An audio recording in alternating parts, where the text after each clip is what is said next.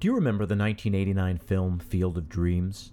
Of course you do. It's the one where Kevin Costner plays an Iowa corn farmer who hears a voice telling him, if you build it, they will come. Everyone's seen that movie, right? If you build it, they will come.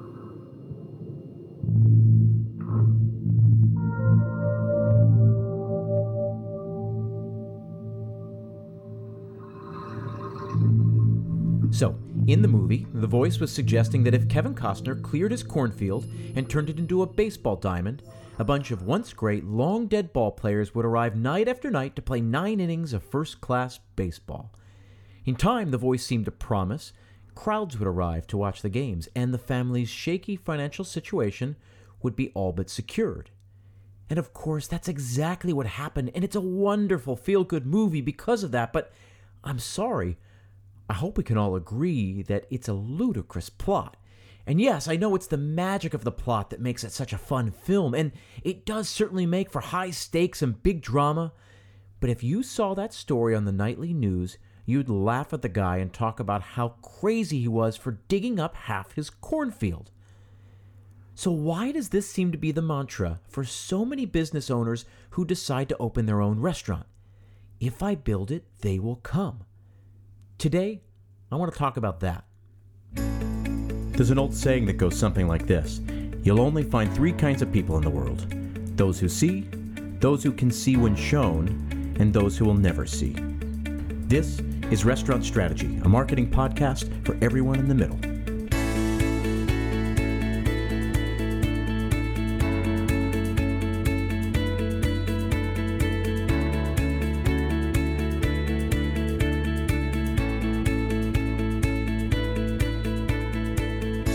Hey everyone, I want to thank you again for tuning in. My name is Chip Close, and this is Restaurant Strategy, a marketing podcast dedicated entirely to chefs, restaurant owners, and marketing professionals working in the hospitality industry.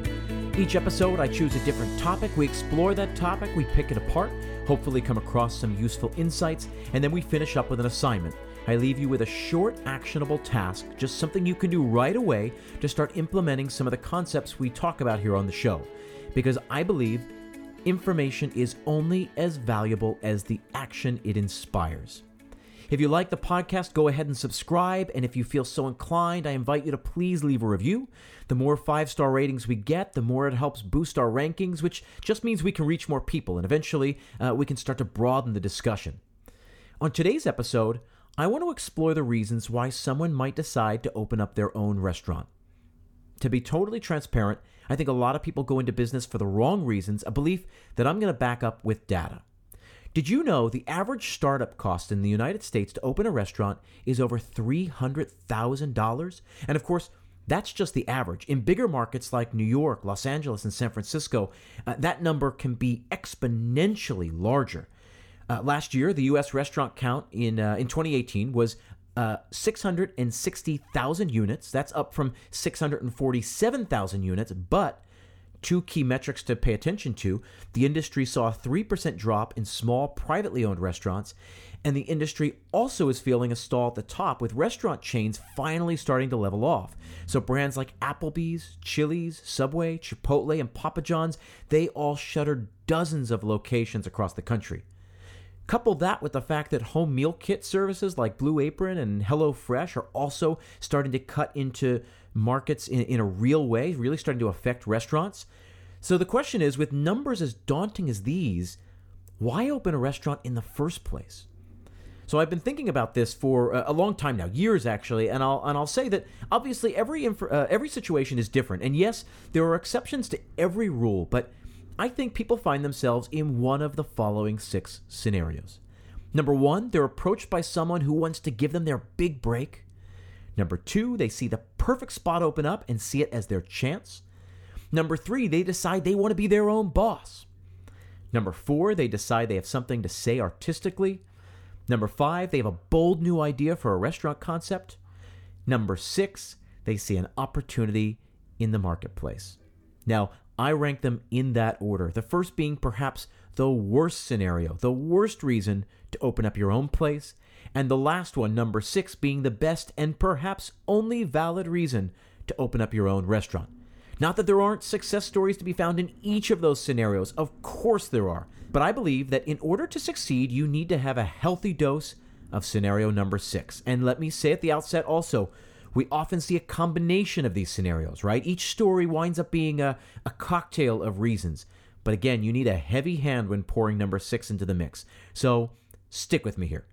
Restaurants, as many of you surely know by now, operate with razor-thin profit margins. According to Toast, last year profit margins were anywhere between about 0 and 15%, most falling between 3 to 5%. In 2018, the industry average for full-service restaurants was about 6% profit. For QSR, it was 6.5%, and for privately owned pizza places, it was about 7%. As for fine dining, where there's much more labor involved, it can be much, much lower, closer to 3 or 4%. So a great restaurant, one that's really clicking on all cylinders, right? It's very popular and really maintaining their margins, might only make 8 or 10% net profit, and that number is only getting smaller as the minimum wage keeps going up. So in order to maintain that 8 or 10% profit, often the owner-operator, like a chef or a managing partner, is forced to take a very modest salary. That is, if they're able to take anything at all. And remember, for the first several years, that 8 to 10% profit is usually just going to pay back the initial investment. I'm not kidding when I say restaurants are just too hard to make work. They're too hard to mess around with. I've been in this business for nearly 20 years, 16 of those here in New York City, and I can speak from experience. If you're going to do it, you better know what you're in for, and you better know what you're doing. So, let's unpack each of the 6 scenarios I just mentioned because I believe they are the most common reasons that people decide to open up their own restaurant. As we get to each one, I want you to think of examples from your own life. Hey, maybe you find yourself in one of these categories, which, by the way, is likely. Follow along, and when we get to the end, I'll put it all together into something of a diagnostic tool you can use when considering new opportunities. And yes, this has everything to do with marketing. Let me show you what I mean. So number 1, you're approached by someone who wants to give you your big break.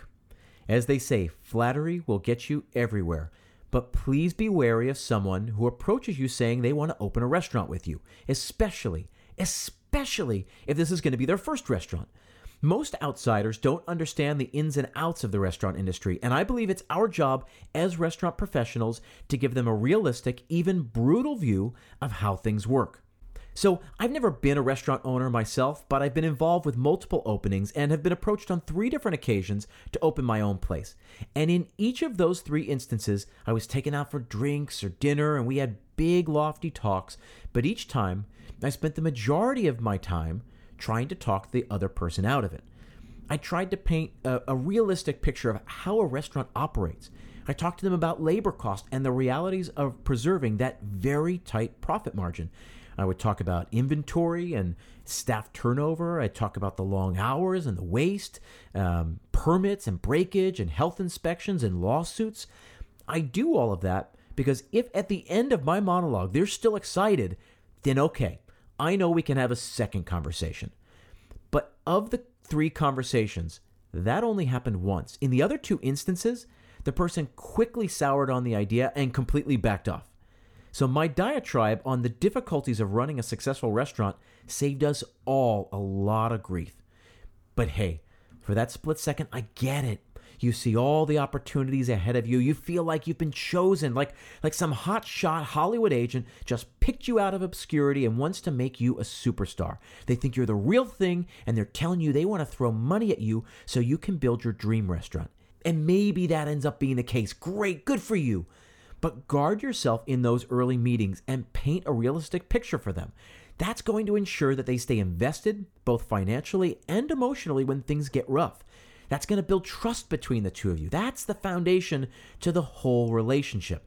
They have to know how expensive it is, how risky it is, how stressful the process is, and how crazy things can get. They have to understand that there's a very good chance they'll lose everything.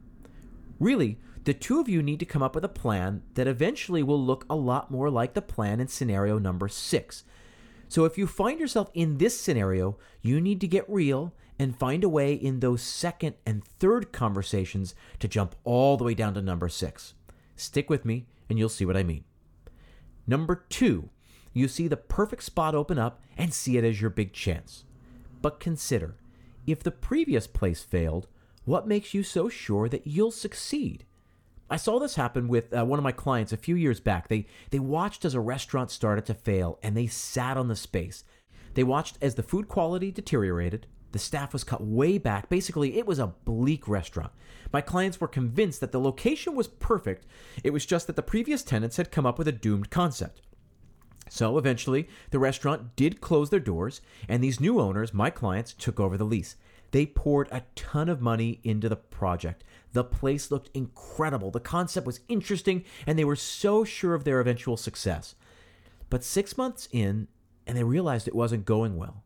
They were limping along to their first anniversary, surviving by running lean with a skeleton crew. But then the restaurant was just a shadow of what it was supposed to be. Service was terrible. Food quality was suffering, and eventually they had to acknowledge that they were in the same basic position as the previous tenants. And that's when they realized they hadn't looked at the whole picture. They realized that they had only been looking at the last 6 or 8 months of the previous restaurant concept, when they were probably doing the exact same thing that they themselves were doing now. Degraded quality, skeleton crew, and so on. It was hubris that clouded their vision, a false sense of confidence. So answer these questions thoroughly, or as thoroughly as you can, and only then should you proceed. Why did the previous restaurant fail? Or rather, what are all the potential reasons they failed? How can I safeguard myself against failure? This is part of your market research. You need to look at the neighborhood and assess the viability of a restaurant. You need to look at what other businesses are in the area. Perhaps there are no other restaurants, and you could see this as an opportunity. Or it could be that the community won't be able to support a restaurant. Either the average income is too low, that's not where people spend their discretionary income, or perhaps they just don't have the right place, and that's where you come in. You should be exhaustive in your research. You won't be able to gather every little piece of information you need, but you should gather as much as you can to make a more informed decision. Perhaps you'll discover that your initial gut reaction was right. Great, you get to move forward with confidence. You can present data to your potential investors that back up your claims. So number 3, you decide you want to be your own boss, which is a perfectly valid reason to want to start your own business, except for the fact that most people are terrible at being their own boss. Think long and hard about your strengths and weaknesses. How are your organizational skills, your management style, your creativity, your drive, your short-term and long-term vision? What about your perseverance, your stamina? Opening a restaurant is a marathon, not a sprint. Until it's time to open, and then, it becomes a sprint. So it's kind of like running 22 miles of a marathon and then realizing that there's a rabid dog chasing you, so you have to run that last 4.2 miles at an all-out sprint. So you have to understand your strengths and weaknesses so you can surround yourself with the right people. Individuals who will push you when you need to be pushed and who will listen to you when you need them to listen. It takes a great deal of self-awareness to be able to do that, and more often than not, people fail when they try. Or rather, they fail because they haven't done the hard work to identify what their strengths and weaknesses are. So if you find yourself getting fed up with your bosses, be sure to consider why. If they're lazy and you're tired of pulling their weight, then okay, that might signal that it's time for you to step up and be the boss.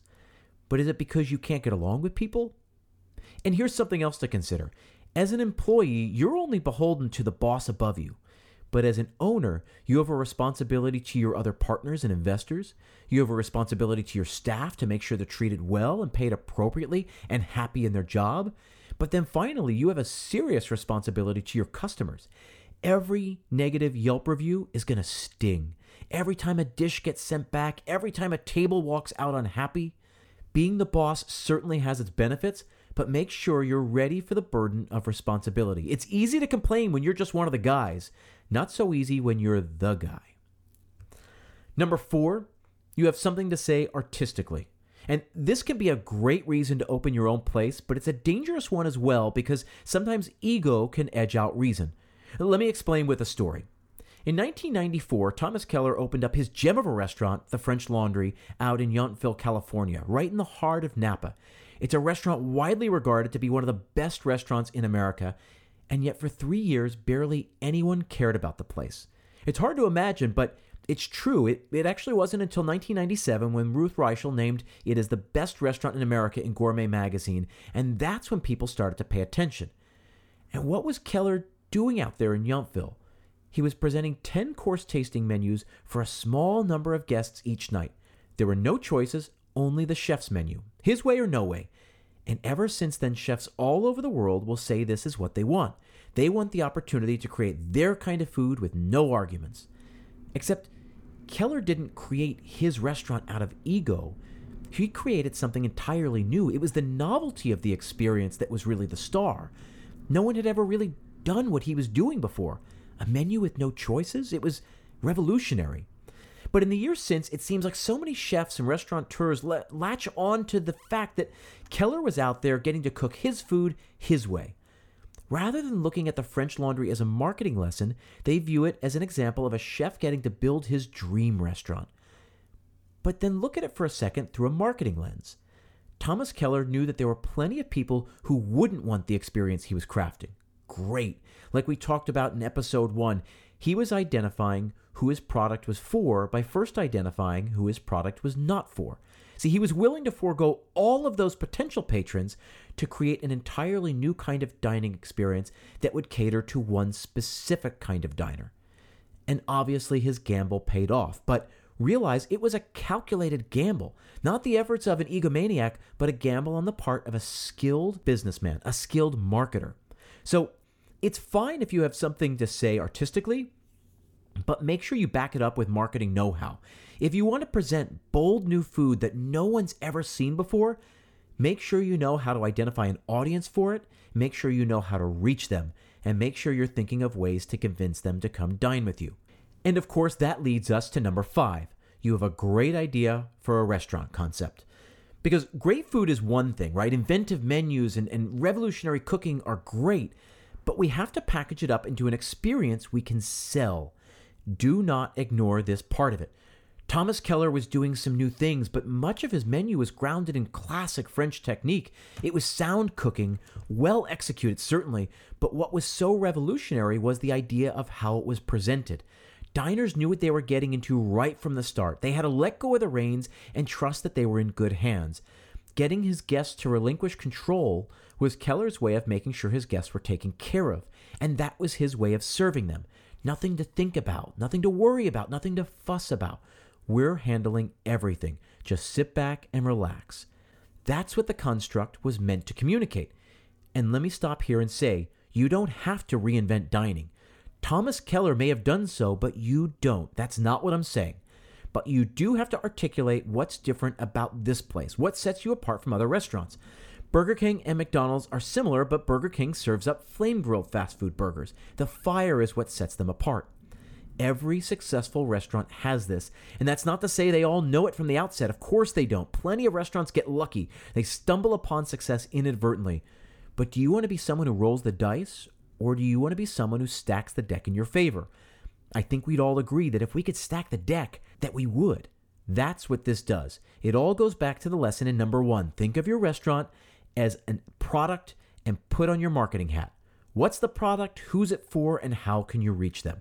Finding a concept forces you to articulate exactly what it is you're doing. It forces you to identify exactly where you stand in the marketplace. It also forces you to identify competitors and highlight ways that you differentiate yourself from them, which finally brings us to the best reason I know for you to open your own place, and that is number 6, you see an opportunity in the marketplace.